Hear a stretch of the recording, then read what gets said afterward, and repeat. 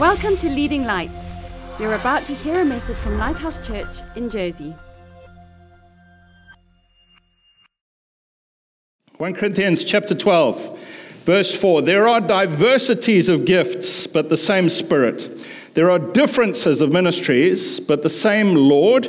And there are diversities of activities, but it is the same God who works all in all. God is all about diversity. Amen. He puts us together in a body, and we are so different from each other, and God says that's wonderful. In Ephesians 3, it says that through the church, through us, God shows his multicolored or multifaceted wisdom to the whole world. God loves diversity, and he puts people with certain gifts together with people of other gifts, and together we represent Jesus. It's not one person or a small group, it's all of us.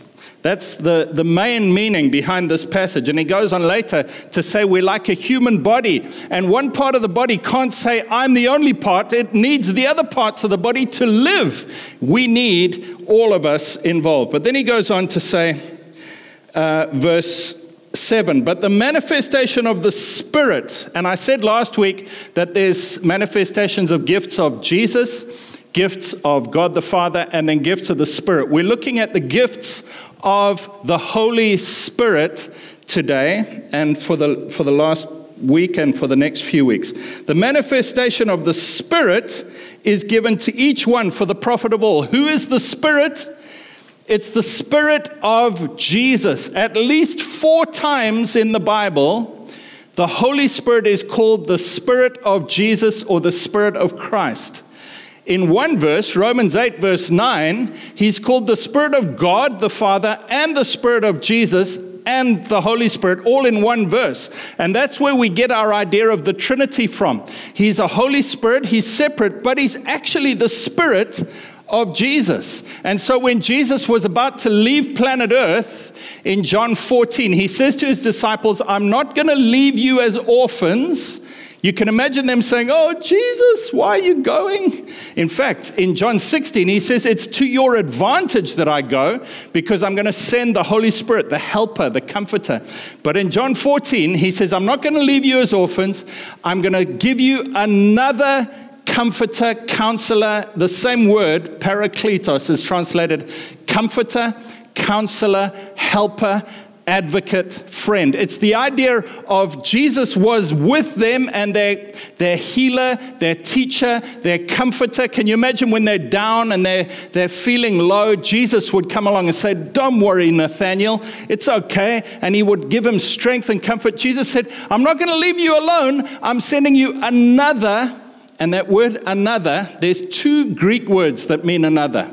One means another that's different. That's the word heteros.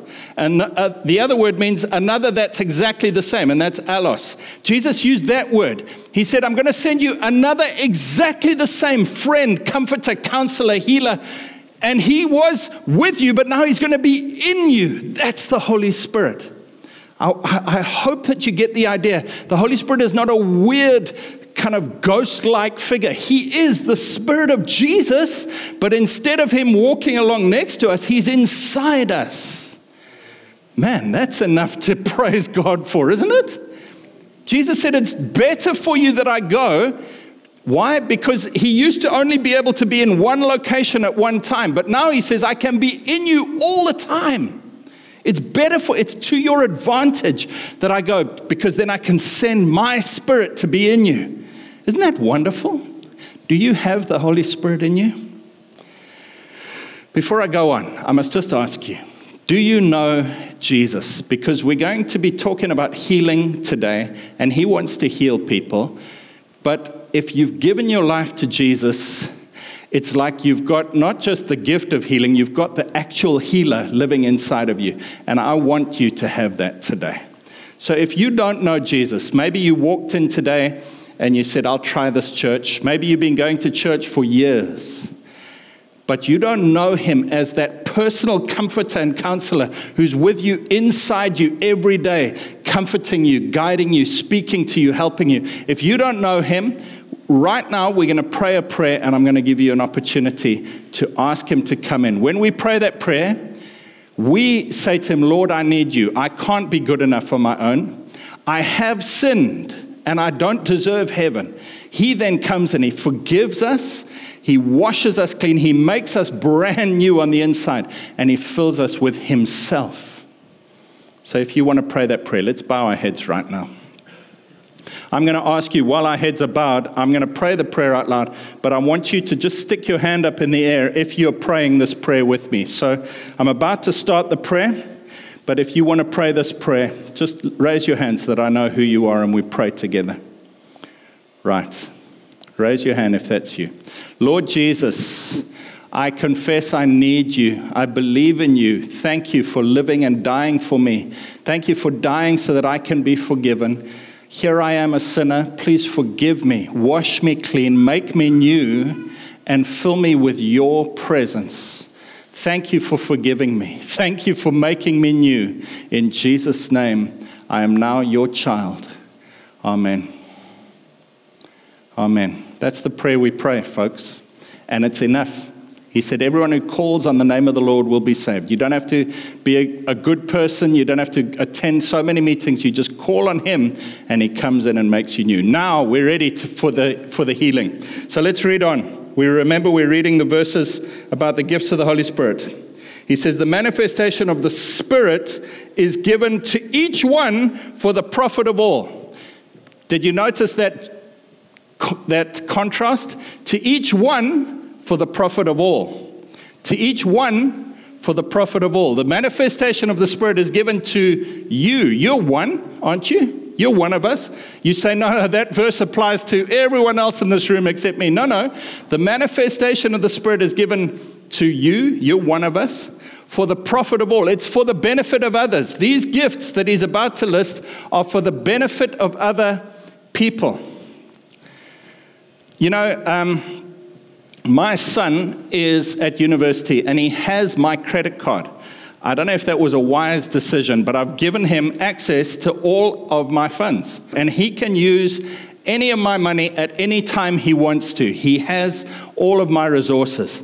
But there are certain times when I say to him, son, I want you to please do a special thing. Buy a thing for someone else, or pay this money for a certain purpose, or register for a certain thing, and I give him an instruction to use my money for a certain thing. At other times, he uses it just for food and for whatever he needs. Friends, it's like that as a Christian. The Holy Spirit is given to every Christian. Please listen. This is so important, and this is so different to what you might have heard before about the gifts of the Spirit.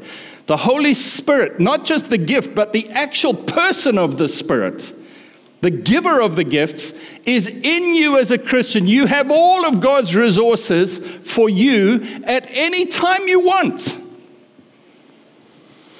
You have God's credit card. You have the Holy Spirit in you. For anything you need, at any time, he is there and he has given you. Let me put it another way. He has given you all 9 of the gifts of the Spirit for your own personal use all the time, at any time you want. But there are some times where he says, I want you to use that gift, healing, prophecy, whatever it is, that gift for that person. He gives you an instruction to use it. You've got it for yourself all the time, but he gives you a specific instruction to use a specific gift for a certain person or circumstance, and that is what these gifts are for. He says the manifestation of the Spirit is given to each one for the profit of all, for other people's benefit. But all through the Bible, especially the New Testament, the message is the Holy Spirit is available to you all the time for everything you need. These gifts are not for you, they're for a certain purpose to help somebody else. Now, why is that important? Because how many of us have been laboring under this wrong thought, I don't have the gift of prophecy. I don't have the gift of healing. Therefore, I can't receive healing. I need to find someone who has the gift and go and get them to pray for me, and then I can be healed. No, you have the credit card. The gift is only when God wants you to give it to somebody else. Does that make sense? I'm not sure you're getting this, but I'll expand on this point a bit more. So he says, the manifestation of the Spirit is given to each one for the profit of all. And then he lists them. And we went through the first two last week. For to one is given the word of wisdom through the Spirit, to another the word of knowledge through the Spirit, to another faith by the same Spirit, to another gifts of healings by the same Spirit, to another the working of miracles, to another prophecy, to another discerning of spirits, to another different kinds of tongues, to another interpretation of tongues. The one and the same Spirit works all these things, distributing to each one individually as he wills. And then the rest of the chapter is talking about how we need each other. These gifts are to bless other people in the church, but especially outside the church. You say to me, why do you think it's for outside the church? Because when Jesus promised the Holy Spirit in Acts chapter 1, he said, you will receive power when the Holy Spirit's come upon you, and you will be my witnesses. The reason for these gifts, the primary reason, is to reach the lost. And so when we're out on the streets, let me try and make this practical for you. There are 9 gifts listed: wisdom, knowledge, faith, healings, miracles, discernment, tongues, prophecy, and interpretation.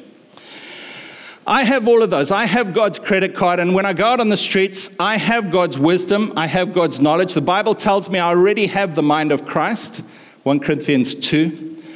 1 John tells me I already know all things. I have all wisdom, I have all knowledge. In Ephesians 1 verse 17, Paul prays, Lord, I pray that you would bless them with wisdom and knowledge. I already have wisdom and knowledge. I already have faith, otherwise I'm not a Christian. I already have healing, and I'm going to talk about that today. I already have the ability to prophesy, because in 1 Corinthians 14 and verse 21, he says you can all prophesy. I already have the ability to speak in tongues. So verse 23, he says you can all you can all speak in tongues. Verse 31, he says you can all prophesy. I already have all these gifts in me. As I go out on the streets, I have the credit card, and I have the ability to use God's wisdom, God's knowledge, God's faith for myself. But suddenly, God phones me up from heaven, and he says, you see that person listening to Chris Lewis singing and busking? They have a need for reconciliation with someone in their family, and he downloads knowledge to me. And then he says, and they've got a sore elbow, and he downloads the gifts of healing for that person to me. And then he says, and I'm giving you faith to believe it can happen, because they don't have faith enough themselves to believe it can happen. And he gives me the gift of faith. Can you see? I already have the Holy Spirit and all the gifts and the credit card of God, but the gifts that he's speaking of here are not for me. They're to help somebody who needs God's help in a certain circumstance. And the reason many of us don't experience these gifts is A, because we think I don't already have them for myself, and B, because we never put ourselves in a place where we can exercise them for another person. If I don't go out and on the front line where God's wanting to reach people, I'll never have the chance to see him use me in these gifts. All right, so those are the gifts that God has given us. But today I want to talk about faith and healings. Do you agree with me that every Christian has to have faith? Otherwise, you're not a Christian. I hope you do. Ephesians 2 verse 8 to 9 says, we are saved by grace through faith. And this is not of yourselves, it is a gift of God, not by works, so that no one can boast.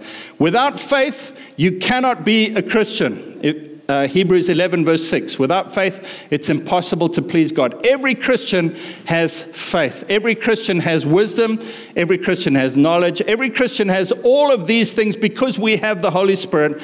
But there are times when God gives you an extra download of faith, an instruction to use faith for someone else because the other person doesn't have enough faith. And it's usually linked to healings and miracles. And so I feel I can be in a place and I feel like God wants to heal someone, but they don't have enough faith yet. And so God gives me an overflow of faith so that my faith can make up for their lack of faith. Do you remember when Jesus was walking into a town called Nain, and there was a widow walking along with her only son in the coffin? There was a funeral procession. Jesus walks up and he touches the casket, and he says, "Get up," to the dead person. That dead person didn't have faith, and the mother, the widow, didn't have faith. Jesus had the gift of faith, enough faith to make up for both of them having no faith. That's what this gift of faith is. It's a confidence in me. I always have to have faith because I'm a Christian, but suddenly I get an extra amount of it for me, but especially to make up for the other person's lack. That's the gift of faith. You say, "I'm not sure I've ever had that."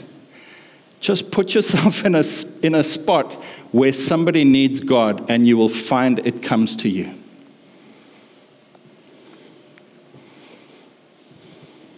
And then healings. I want to talk about healings quickly.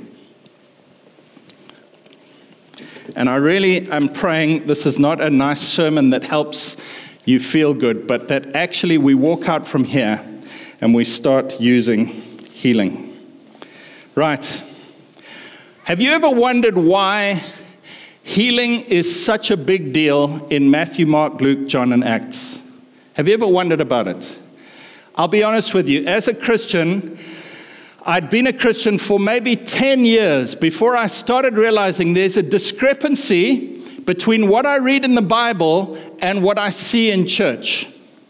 When I read the Bible, every single page of the Gospels is talking about Jesus healing someone, or on his way to heal someone, or coming back from healing someone. Every single time we see Jesus, he's healing someone. Have you ever thought about that? And then I look at my Christian life, and I look at church, and I look at what we talk about in church, and we don't talk about healing, and we don't see much healing. Would you agree? Why is healing such a big deal? There's a story in Luke chapter 6 where it talks about Jesus, verse 17. It says, "He came down with them and stood on a level place with a crowd of his disciples and a great multitude of people," listen to this, "from all Judea," so that's the whole country, "all of Jerusalem, from the seacoast of Tyre and Sidon," that's another 2 whole countries, "they all came to hear him and be healed of their diseases, as well as those who were tormented with the unclean spirits, and they were healed. And the whole multitude sought to touch him, for power went out from him and healed them all." What is the hallmark of Jesus? Is it his kindness? Is it his clever way of speaking? Is it his genuine compassion? Yes, all of those. But the main thing is his healing.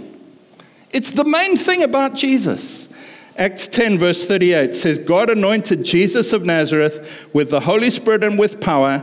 He went about doing good and healing all who were oppressed by the devil, for God was with him." You know, Jesus never once said no to someone who asked for healing. There's not a single case where Jesus said to someone, "No, God wants you to stay sick," or "No, we can't do that right now." There's one time in Mark chapter 6 where Jesus wanted to heal them, but because of their unbelief and because they didn't recognize him as being God, it says he could do no mighty works there except heal a few people. He wants to heal, and every time someone said to him, "Heal me, please," he said yes. There are at least 13 times in the Gospels and the book of Acts that I've been able to count where it says he healed everyone who was present. You know, in a crowd of people, there are some who are fervently with him, there are some who are on the fence checking him out, and there are always some who are against him.